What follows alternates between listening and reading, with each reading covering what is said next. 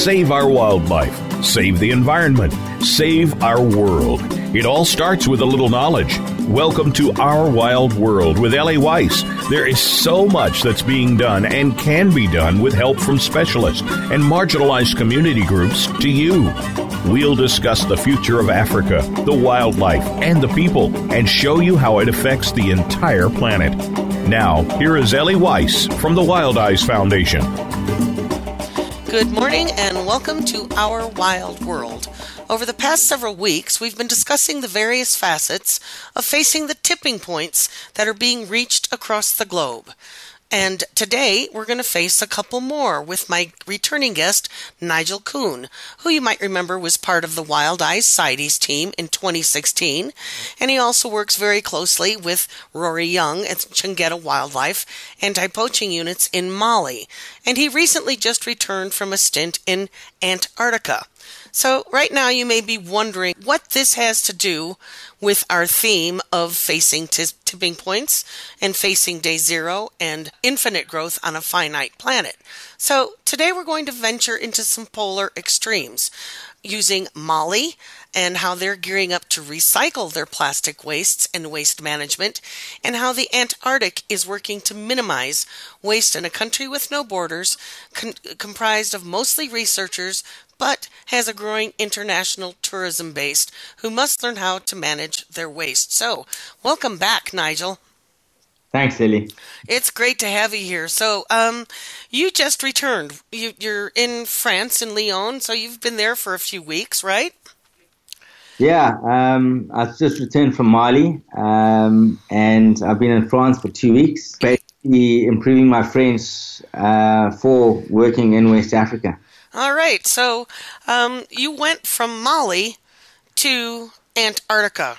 How did that happen, and what were you doing? And that's what we're going to talk about today. You know, what did you learn? What did you have to do? The extremes you faced from a sun-seared desert to the world's coldest snow-covered desert. I left Mali last year in, I think it was the 30th of November. Jumped on a flight to London, caught the next flight to South Africa, to Joburg, and then I was on the next flight to Cape Town. But how it all happened is I was recommended by a friend of mine to a family member of hers who's a researcher at Rhodes University in South Africa. And normally they take out field assistants that have some sort of background in research, or in this case Antarctica and crevasse rescue and things like that, which are really important. And her field assistant dropped out at the last minute, and she wouldn't have been able to go to Antarctica if she didn't have someone to back her up. So my name was given to her as a recommendation, and of course I jumped at the chance. At the very least, it was a non-paid trip, but I didn't have to spend a cent to get there. All my clothing was taken care of, my food was taken care of. So I went from 40 degrees or 46 degrees centigrade to minus 10. Whoa. Yeah, so it was a huge transition for me, and it was probably one of the greatest times of my life. So that's quite an extreme. Had you ever been in any place that cold before? When I was serving with the British Army in Kosovo in 1999, it got down to minus 27, and with wind chill it got down to minus 35. So you were somewhat emotionally and mentally prepared for this. Yeah, I was, yeah. Look, there's 20 years difference between the two almost, but yeah, experienced that cold before, yeah. So let's learn a little bit about Antarctica here. It's a continent with no permanent residence, many researchers that stay for certain periods of time. There's 75 research stations that have been established. There's the Antarctic Treaty that stipulates that Antarctica is a continent dedicated to peace and research. 7 nations have made claims there, and about 30 of the countries that have signed the Antarctic Treaty. So there's one permanent harbor at McMurdo Station, and there's good reasons that the research is done there because it's clean, it's pristine, there's no permanent residents. But now what we're facing, to get back to our topic here, is an increasing tourist population that is leaving a footprint that previously was not there. And sorry to say, but the majority of them are from Asia, China, with an increase of, wealth to be able to do this kind of travel. So if you've already done everything there is to do on Earth, the last thing to do would be to go visit Antarctica. And, that costs about $51,000 for a trip there. So even China has had to recently, I'm talking about just February 2018, to put out rulings, new list of rules of people visiting: no hunting, no leaving behind solid waste, and no touching or feeding the penguins, and minimize their footprints. So, and ban them from taking part of any activities that could harm or disturb the wildlife, and inspectors are watching them. So you were at the research base. So did you have any interface with the tourist population or their impacts, and that versus the researchers' outlook and their rules of leave nothing behind? Okay, I suppose the best way for me to answer your questions is to sort of relate my experience there and what we did. The rules within the researchers, there's sort of an unwritten rule within the Antarctic researchers that anything taken into Antarctica has to be taken out. And this also includes, if you go out on a sort of a 7-day data collection trip where you're ostensibly camping in Antarctica, you take bags for your human waste because you don't leave that out there. There's rules that, obviously you go out for the day and you're drinking coffee and that, and you've got to relieve yourself. And that's an unavoidable thing. But to minimize the impact is to never to relieve yourself on a hard surface, so a stone or a piece of ground or something like that. You always use snow. And the reason is because the snow will act as a bit of a filter, so it disperses your bacteria and your sort of enzymes, which are foreign to Antarctica, that they won't then change the resident bacteria's activities, and they won't also affect the resident wildlife populations, of which there was only two bird species that I came across. So those are the two sort of waste disposal, human waste disposal sort of rules that we had to abide by. So solid waste had to go into a bag. I'm surprised that liquid waste didn't have to go into a container. The sort of containers we had were water containers. I never actually went on a camping trip. Unfortunately, we got stuck in some really horrendous weather. So the wind is so strong that there's weight classifications as to the weight you need to be to go outside. And the researcher I was with, she weighed a little bit less than I did. But even for myself, a 35, 40 knot wind in a whiteout, that's it. Antarctica is one of those places which will kill you in a second. It is the most dangerous place I've ever sort of gone to, weather-wise. So you need to be of a certain body weight to be able to withstand these winds. Absolutely. I mean, some of the winds will blow you, off course, and it's all, a lot of it is snow and the ice. And if you're standing on a piece of ice and you get blown off, there's nothing to actually anchor you down. So you could be blown kilometers. So like what we see in movies where they have ropes and guidelines, those are for people to follow in these storms. Those are usually like within the research camp, linking building to building, but once you're outside of that zone, you're on your own? Yes, absolutely. So, for instance, at the South African base, for the base to have water, we melted snow. And what we'd do is we'd go out to the smelter, but there was a rope linking the base to the smelter, so that, and no one was allowed to go further than that if the weather got bad. If it got really bad, you couldn't even go to the smelter. And there was a situation a few years ago, probably about 15 years ago, when a South African Air Force pilot went out, I think, to his accommodation, left the main hall to go to his accommodation, and he was the medic. And he wasn't holding the rope, and he got found 3 days later, and he was frozen alive, well, he was dead. Oh my goodness. Yeah, so it is an extremely temperamental continent. Back to the waste. So what the big research stations do is all of the waste is compacted. So it's all compacted, and then it gets put onto the ships and taken back to the country for waste disposal.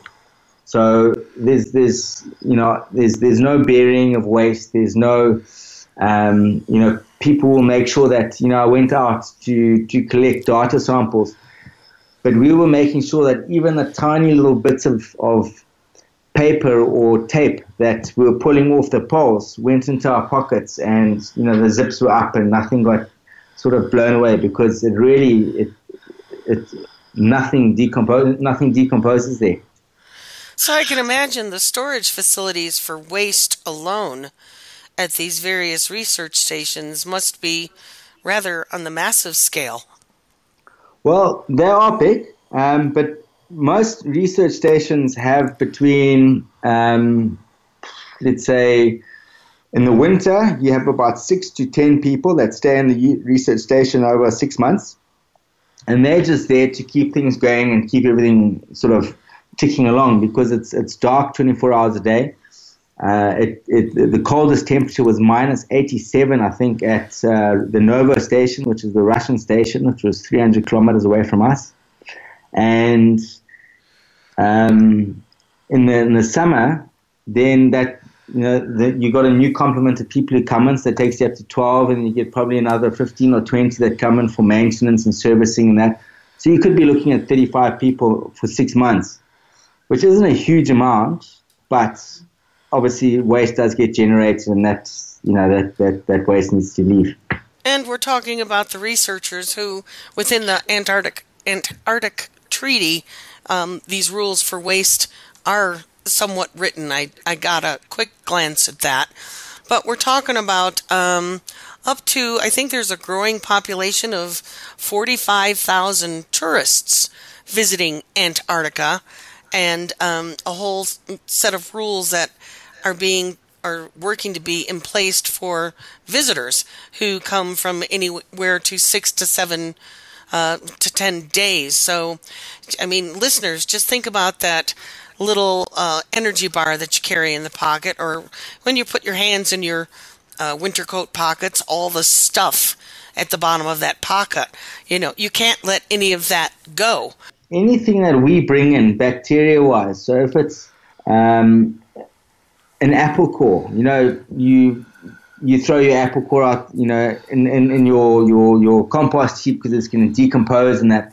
But that apple core now is going to introduce bacteria into a continent which has its own sort of structure and bacterial makeup. And what I think, and I'm not a scientist, so I'm talking from what I've asked the scientists, but that bacteria could create whole new sort of colonies of bacteria, but it could also change the existing structures. Wow. So in a continent where there's only 2 bird species inland, which is the snow petrel and the skua, they're the only species. The only other animal I saw was a tiny little mite on one of the rocks.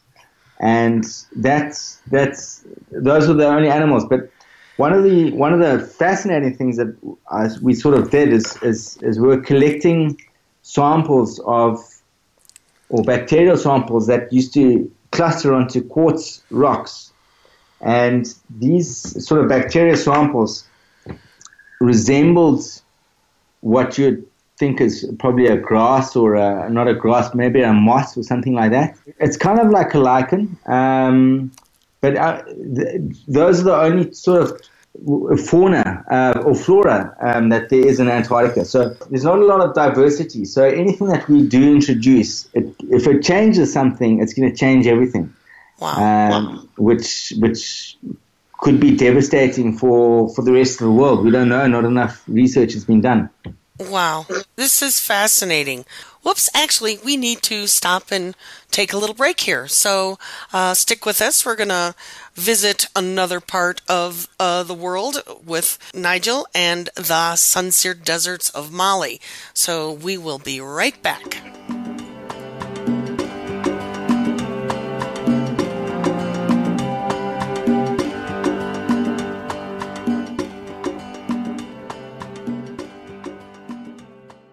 Become our friend on Facebook. Post your thoughts about our shows and network on our timeline. Visit facebook.com/Voice America. Wildlife. No wild, no life. Big, scary, beautiful. Predators are in danger. Without them, our rivers dry up. Our forests don't grow. Our communities go hungry. Our biodiversity crumbles. Wildlife drives our planet's ecosystems. The Wild Effect. It's in our hands. Ellie founded Wild Eyes Foundation because she loves Africa and to remind us that there are more harmonious and less destructive ways to live on our planet. She does this so we may be able to look inside ourselves and understand the deeper partnerships that connect us all and to take responsibility for our lives and our Earth. Africa is one of our last remaining wild places and the origins of humanity. It is irreplaceable. Africa is at a crossroads, on the brink of possibilities. We can choose to let its wildlife be lost forever, or we can help save it. In Africa, it is still possible to make a difference. Visit us at www.wildeyes.org to learn how you can make a difference. We only have one Earth. If we don't care, who will? WILDIZE.org. Have you friended us on Facebook yet? Why not? Just go to facebook.com/Voice America or search for the keywords Voice America. Once you are part of our Facebook network, you'll receive daily messages about what's happening with our shows, this week's featured guests, and new happenings at the Voice America Talk Radio Network. And you can add your voice to the always active discussions on our timeline. Just go to facebook.com/Voice America or search for Voice America.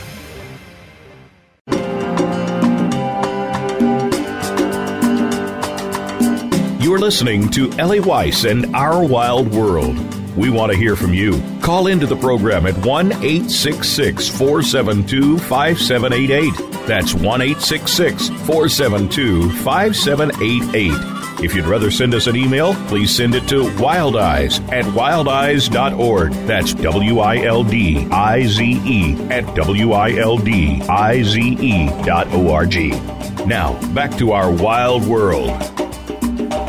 And welcome back, Our Wild World. This is Ellie Weiss and my guest, Nigel Kuhn, who has just recently returned from Antarctica, the coldest place on Earth. And it's a desert. Very little flora, very little fauna. As Nigel had said, he saw 2 bird species. And we're talking about what human waste and our footprint leaves behind in a world where we're fast-reaching tipping points. So in a place like Antarctica, what we do there leaves a lasting imprint. So Nigel, tell us some of the stories about when you would go out data collecting, what you would see and the precautions you had to take. Sure. So with both researchers, one was a geomorphologist, and that was Ian, and Gwen was a microbiologist.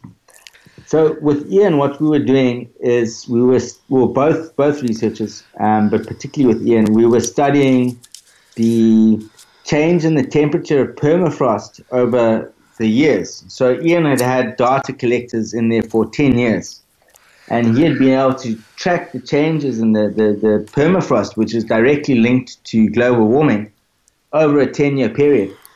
And I'll get back to that, but we were so careful with when we're peeling the tape off the sort of gorilla tape off the poles that were holding these data collectors.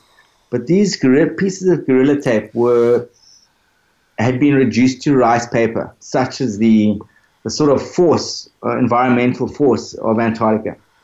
So we were very careful to sort of put all those back into our pockets, and there were a couple of times where a piece of tape would break off and it would go flying off in the wind, and we'd actually run after it to grab it and sort of put it in our pockets so we didn't leave it out there. And the first thing that struck me was Ian, as we were walking up to this data collector, Ian looked across and he pointed at what to me looked like a sort of an unnatural ridge in the ground. And he said, that's one of the tracks from the snowmobiles from last year. Wow. Which completely blew me away, because we've had a 6-month winter. There's been snowstorms. There's been been sunlight. There's been snowfall. There's been all of this, and that little bit of human contact is there a year later.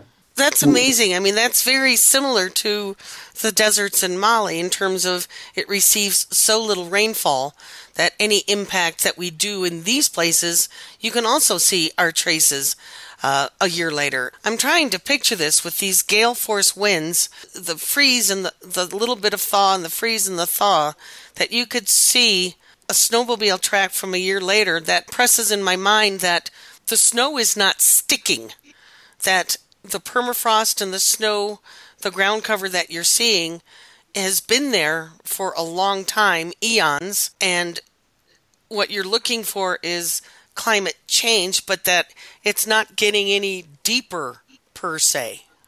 Yeah, so it actually doesn't snow a heck of a lot in Antarctica. A lot of the snow that we see and the ice, some of the ice is up to 3 million years old, which is unbelievable. So most of the snow actually just blows around. So Antarctica is actually the largest, coldest desert in the world. Antarctica is bigger than the size of continental USA. It's bigger than Australia. And the whole continent is a desert. So if we now look at the similarities between Antarctica and Mali, where Mali as well does not receive a huge amount of rain, it also has a hugely finite resource of water available and food available. The other similarities between Mali and Antarctica is both of them are seeing a growing population. One is a transient population of tourists, and the other is a sort of a more homogeneous population, if that's the right word, which is now going to sort of stay. And they both are struggling at the moment. Actually, the research base is going to grow, according to some of the links that you had sent me, that China has a 5-year plan that started in 2017 with the government to invest huge amounts of money in projects toward exploration of both poles. And China already has 4 Antarctic research sites. And as of just last Wednesday, they began working on a 5th, which should be ready by 2022. So between China's research sites and a huge increase in Chinese tourism, right before we started talking today, you had mentioned that there's been talks of opening research sites to tourism. So we can imagine the mess that would create. Why don't you tell us a little bit about that from being on your end of logistics and the care taken at the research sites? You know, with scientists who are so careful to be as delicate as they can with their footprint. And, you know, another thing, and it wasn't one of the links I sent you, but the most advanced buildings and sort of construction and building designs are actually in Antarctica. If you look at the German base, Neumayer, the British bases, they are built in such a way that they lessen the impact that they have, or their footprint.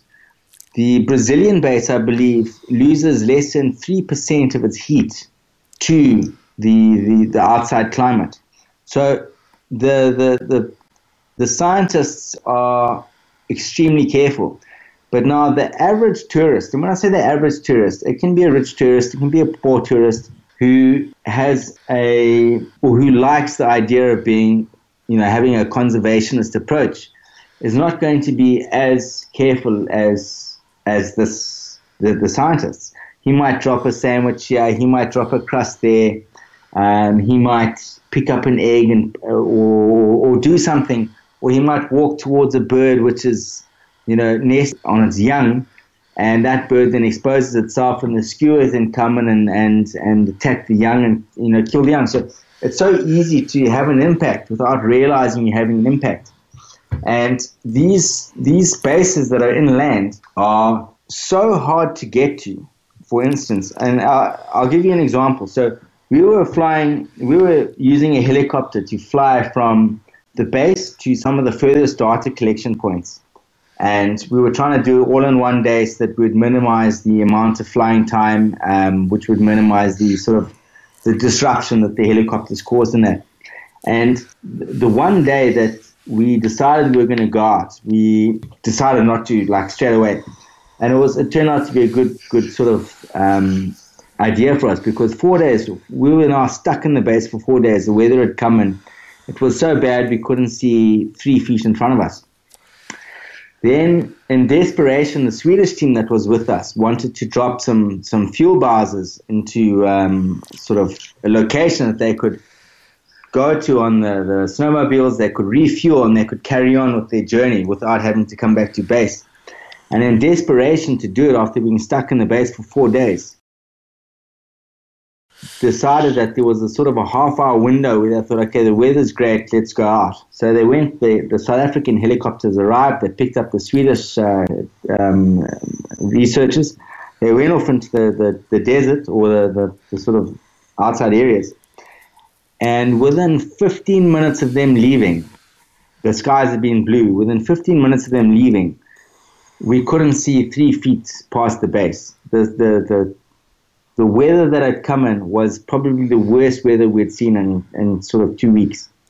And the South Africans had to land sort of in the desert. When I say the desert, they had to land sort of on an ice shelf. And they had to just wait because they couldn't fly into the base. And they could have been out there for 2 weeks. And a rescue attempt was launched on the snowmobiles to bring back the Swedish researchers. And it turns into an absolute nightmare. And now if you've got 60 to 100 tourists out there, and they are bobbing around outside on snowmobiles, and the weather turns, you're going to have people going down crevasses, you're going to have sort of search and rescue operations, and I'll tell you what's going to happen is it's the research bases that are now going to have to start rescuing the tourists and not doing the research. So it really is it's a continent that no one really understands how dangerous it is, and I think a lot of people will die, and that's one of the reasons why I think this would be a terrible idea. And how sensitive this continent is. Although it's the coldest and severe weather, it's incredibly sensitive to anything that we humans would do on it. So I'd say it's a very bad idea with you as well. I'd agree. I don't think we need to open every place up on Earth to tourism. I think there's some places we should just leave alone and allow considered research to take place so that we understand Earth better and Earth systems and the life that lives in these extremes. So we can better understand how to live a little more gently on the rest of the planet. So let's segue over to Mali and the waste there. So we understand now how critical it is to manage waste in a severe area like Antarctica. It's almost a no-brainer, not quite, but almost. And then we move over to Mali, which is very populated, but it's the same kind of extreme as Antarctica. It's just very hot, low rainfall, and different pressures from these polar opposite of extremes.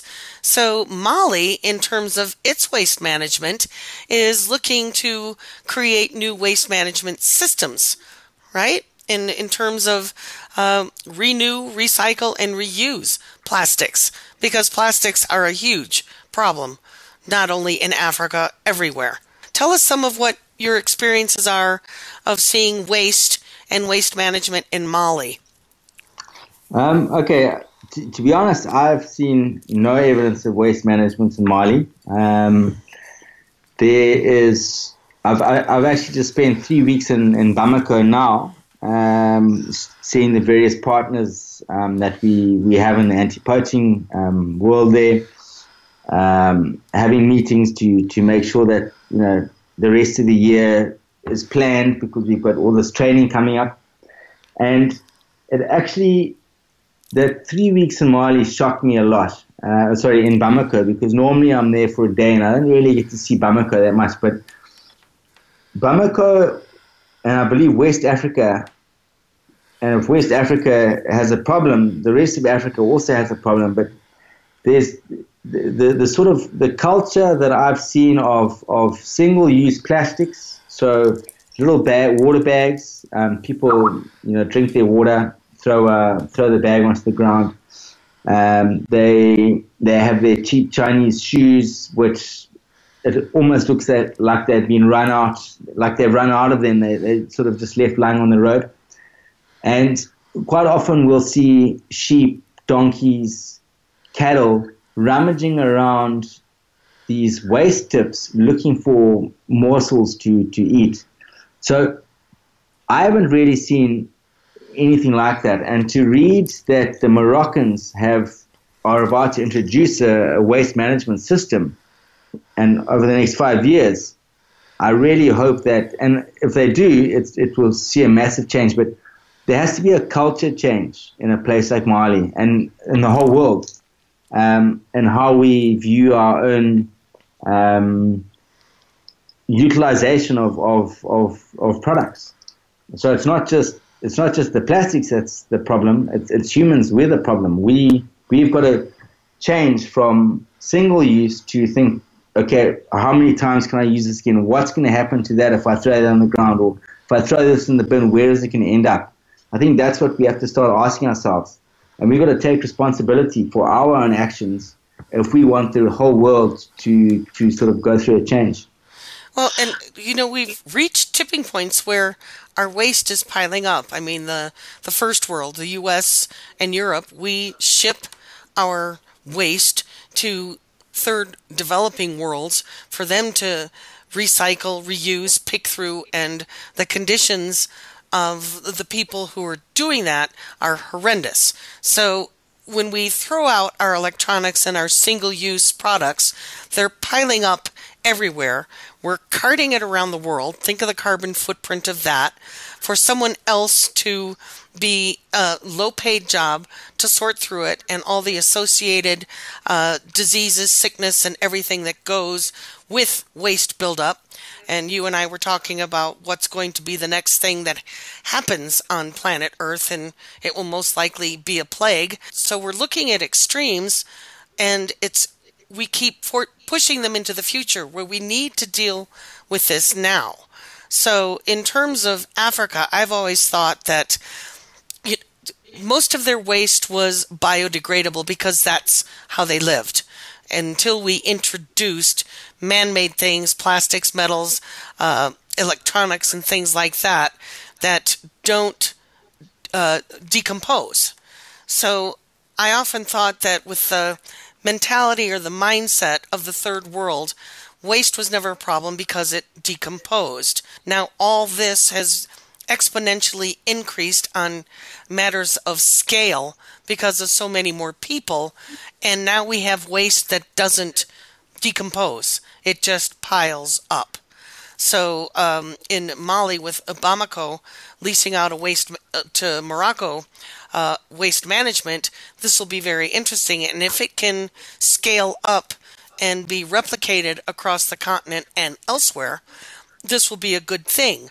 But right now we are drowning in our own wastes. And if our listeners listen to the last few episodes, we have already overshot sustainability. If you start looking at bottling plants that are already geared up to continue making plastic bottles 5, 10, 15 years in the future. And that's the corporate growth model. So as Nigel just said, it comes down to us to change how we're going to do things. So we need to step away for a break, and we'll be right back. And Nigel and I are going to talk about this a little bit more, so stick with us.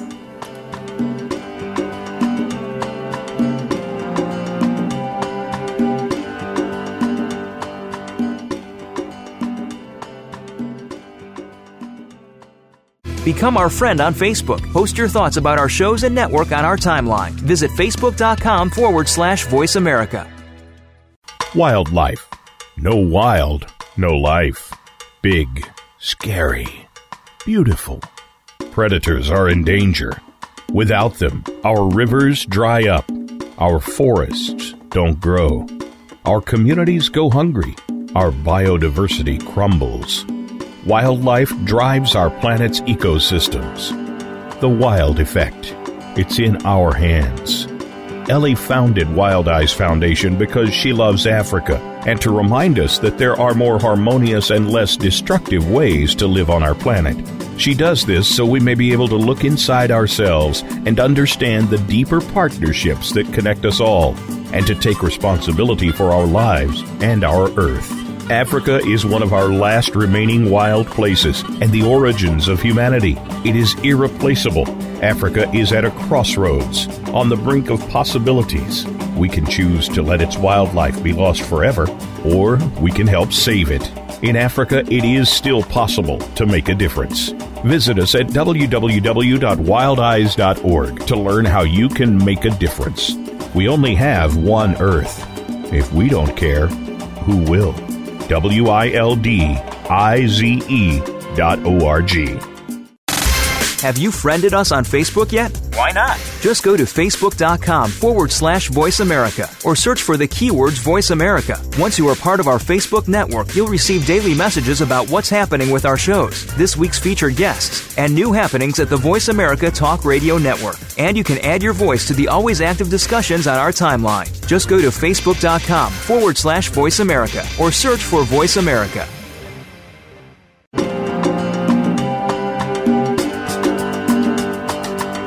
You're listening to Ellie Weiss and Our Wild World. We want to hear from you. Call into the program at 1-866-472-5788. That's 1-866-472-5788. If you'd rather send us an email, please send it to wildeyes@wildeyes.org. That's WILDIZE@wildIZE.org. Now, back to Our Wild World. And welcome back. This is Our Wild World. I'm Ellie, and my guest is Nigel Kuhn.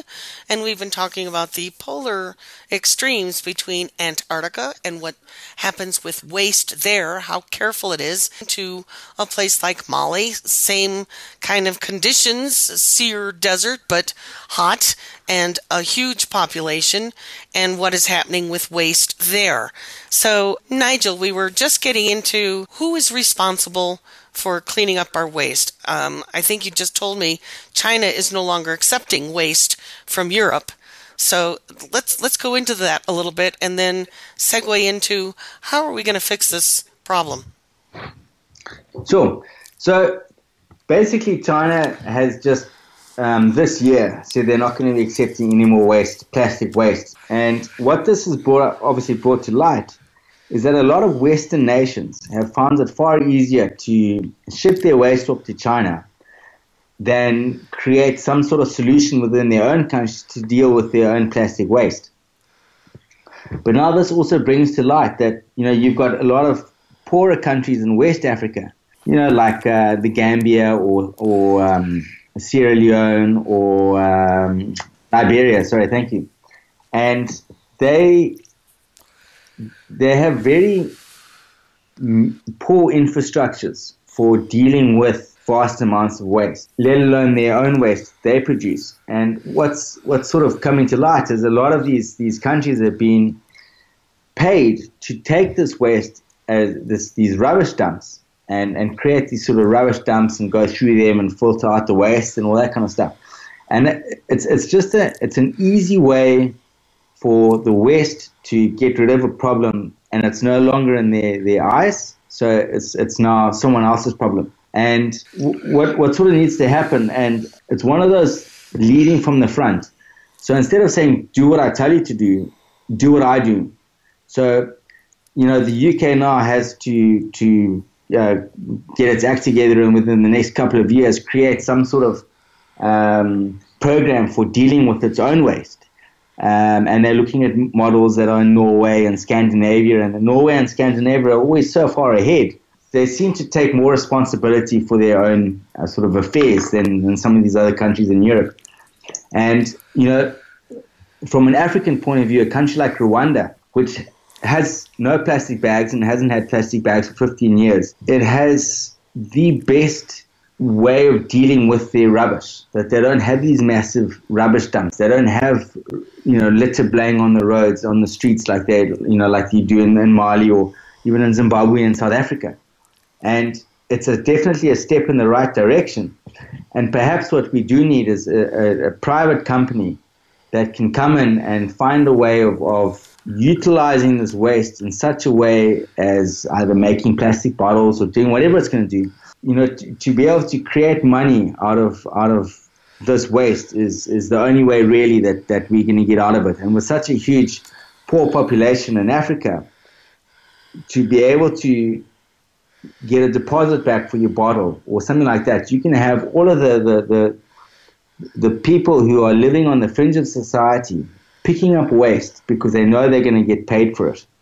And without a dedicated waste disposal system or waste collection system, I think this is the best way of doing things. So like they do in Norway, where you put a bottle into the bottle bank will be able to see what kind of bottle it's come in, and it'll give you a ticket to say, well, this is what you can go and redeem from wherever it is, and you get 30 cents back on the bottle or 20 cents back on the bottle. Within a couple of years, you're going to have no more waste. And that's the way that I would deal with it personally. Well, that's an excellent solution. It's going to deal with, a certain percentage proportion of the waste, but our model of the West is not only to ship our wasteful waste, that which we don't reuse elsewhere, and, ship the problem to somebody else's shores.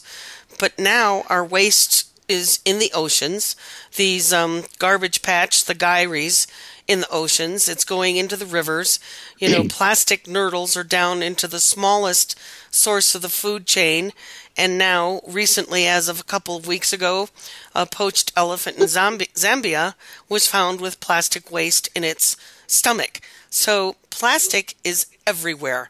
So it's not going to only be about privatizing a company. I think the individual, this is where the individual matters.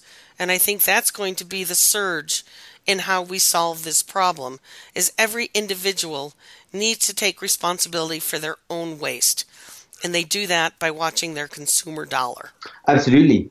I'll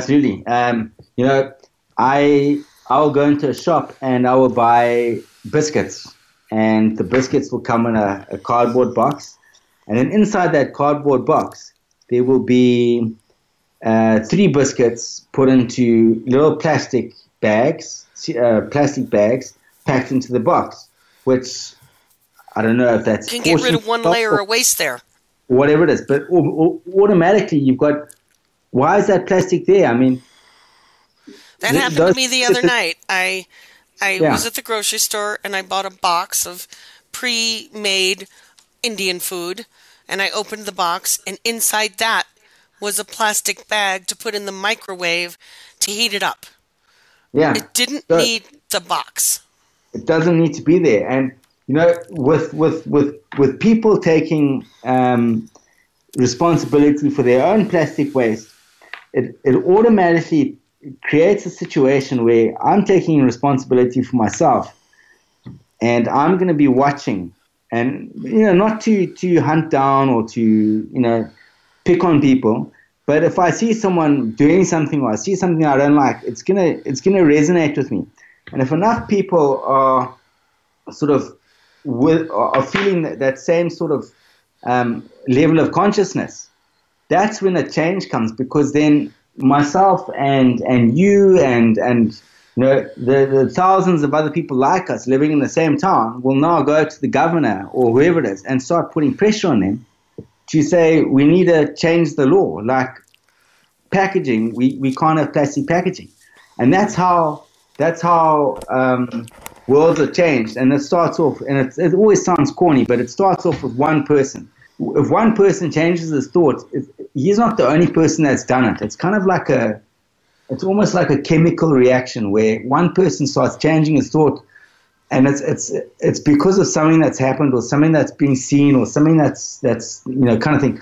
So one person is actually one in 10 are changing their thought patterns at the same time, and collectively this consciousness, and then in this day of communication, it's easy to build up an avalanche of thought processes or ideas. It's kind of like a law of physics, of exponentiality.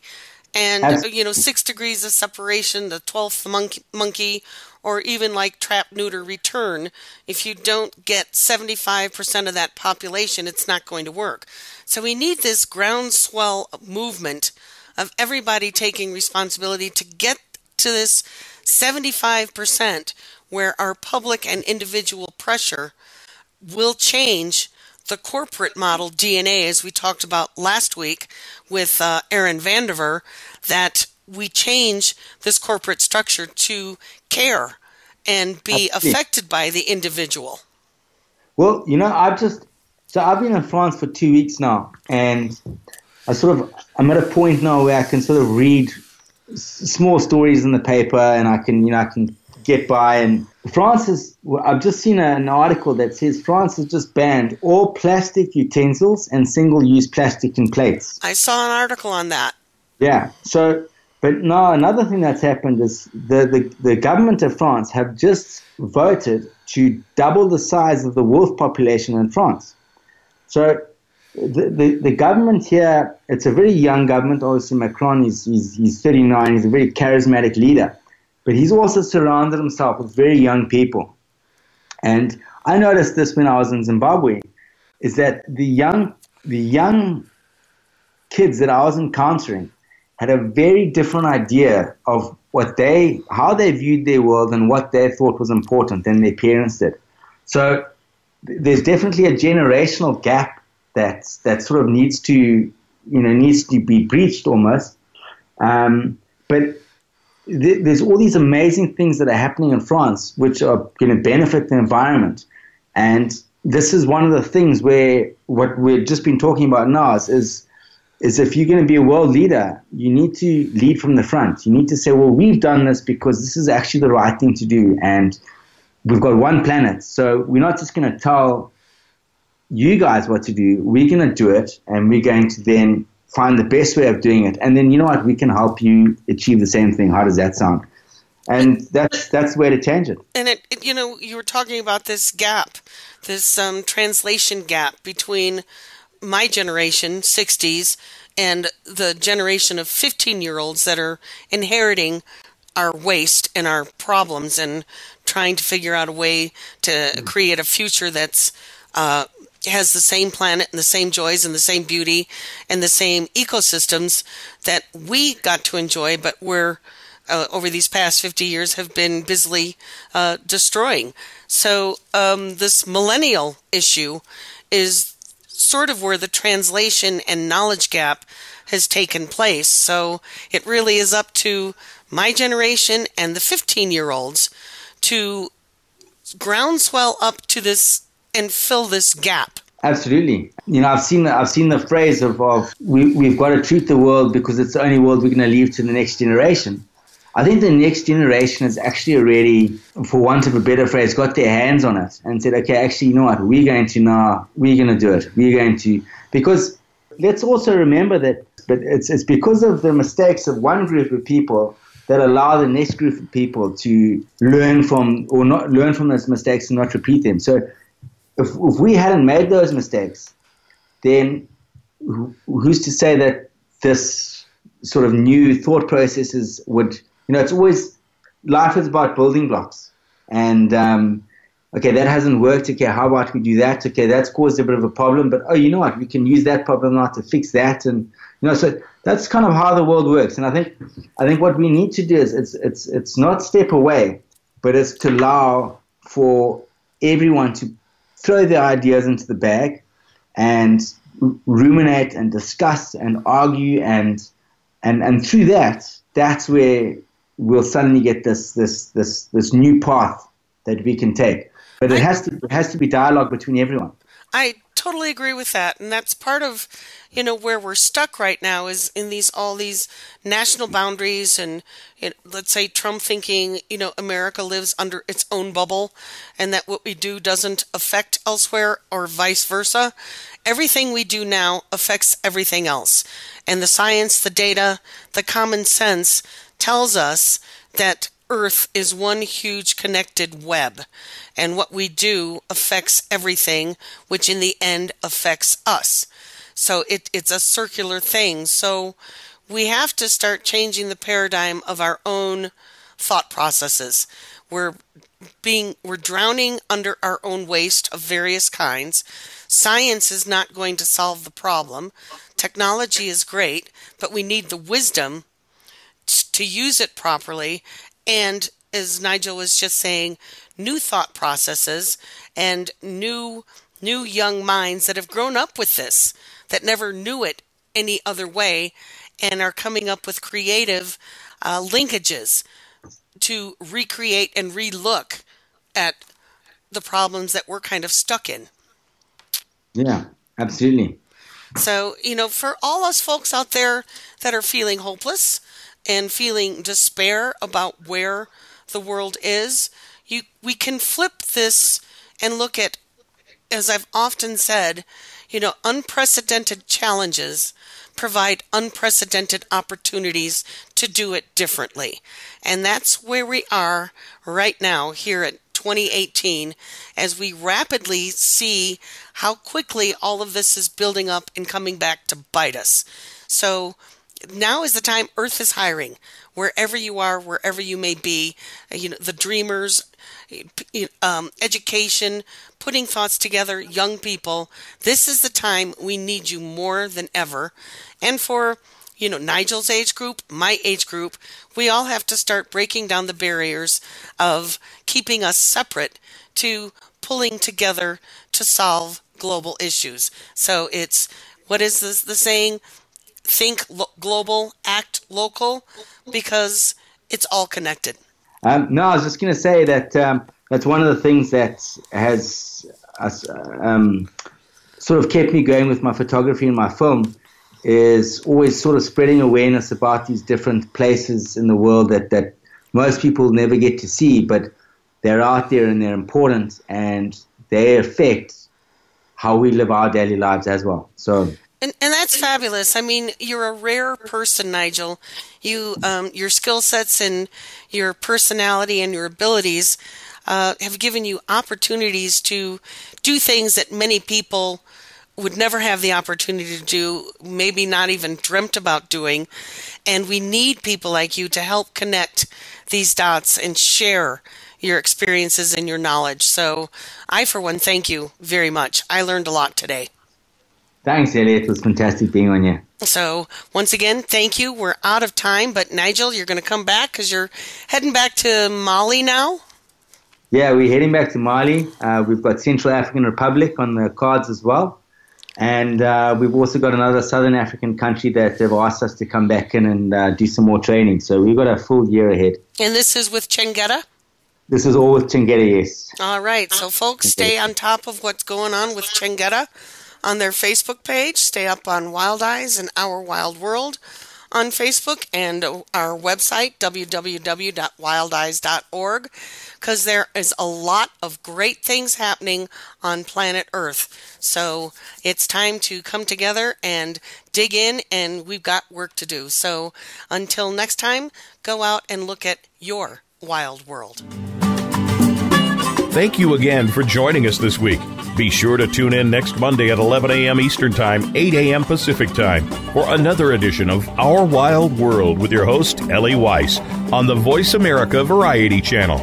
Think about living with wildlife during the coming week and what you can do right now.